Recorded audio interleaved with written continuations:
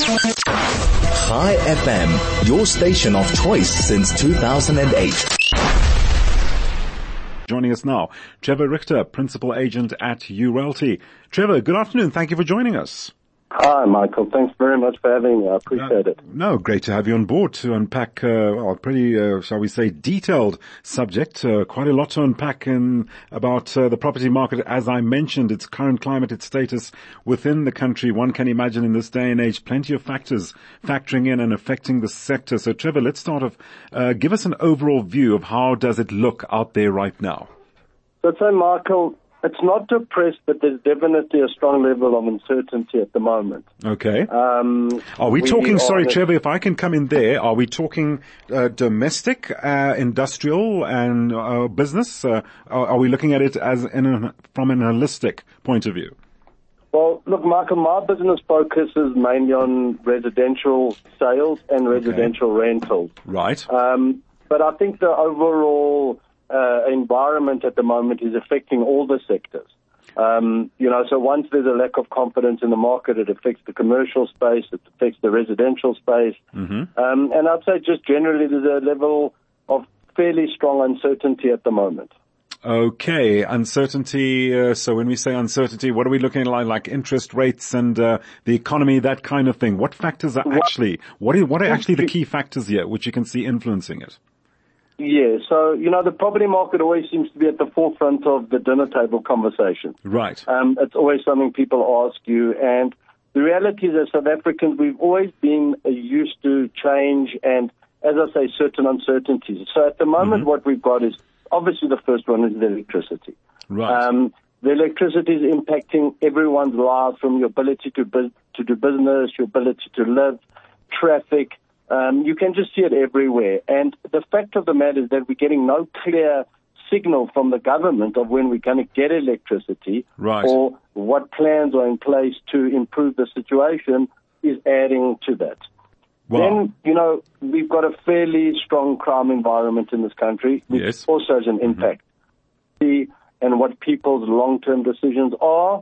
And currently we are also in a fairly strong interest rate rising environment, which is a massive factor that we've all experienced, in South Africa, 25% down to 7%, COVID. And now we seem to be increasing rather strongly. And, some people in the economic world are saying the last interest rate cut was not necessary.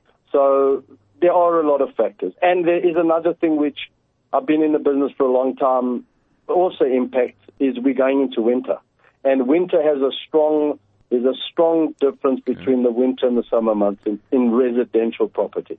In what way? Well, what is that influence exactly? Why is that, Trevor? I think generally gardens look different. People get more subdued. They want to go out less. And, there's such things as SAD, seasonal, disorder. And I think people just feel they stay indoors more in winter, and it does have an impact on certain people's moods. But all I can say to you, having been involved in the industry for many, many years, winter and summer is different. As you say, you've been involved in the industry for many, many years, Trevor. Something I wanted to run by you. Looking at ownership and rentals, what notable comparison or comparisons have you seen, given the factors you outlined earlier on influencing people's decision-making regarding property value or property ownership or living wherever? Well, what have you observed up till now?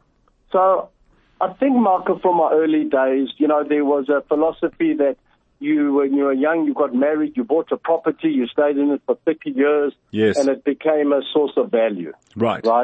The real value is, if you look at it economically, with all your maintenance, with your interest rates increase, with all of the goodies that go along with that, by the time you're done with 30 years, it's not really much of an asset.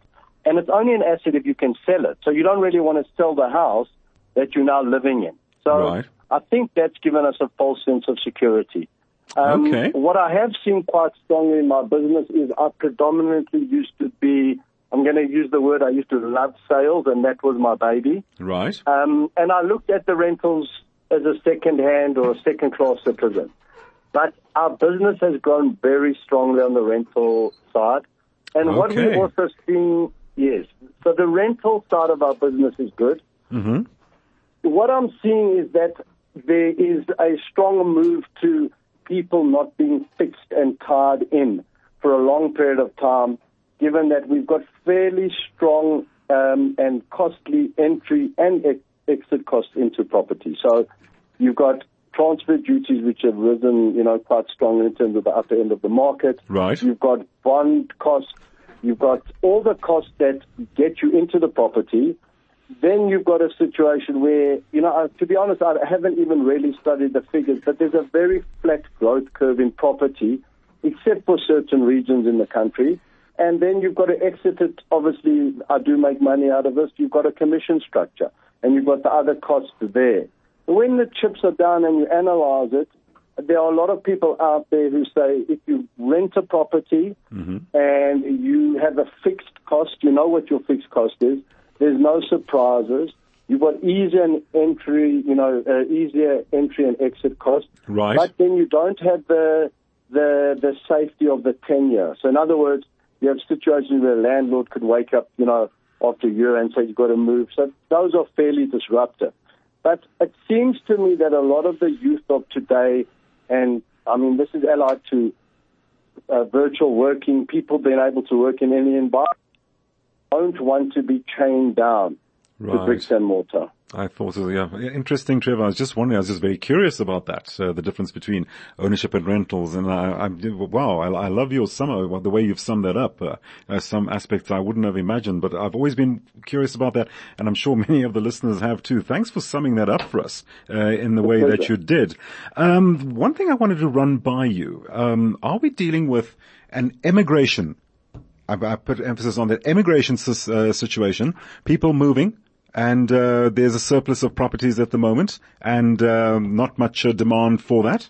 Are you by any chance encountering that in the residential market?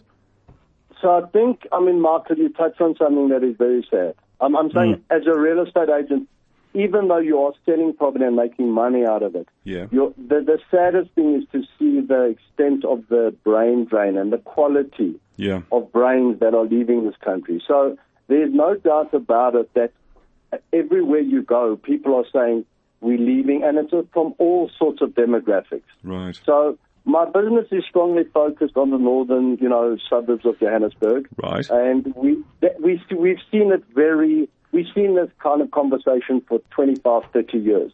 We've seen the people going. So I think that is always going to happen, and it is having an impact, a massive impact on the economy and the real estate industry.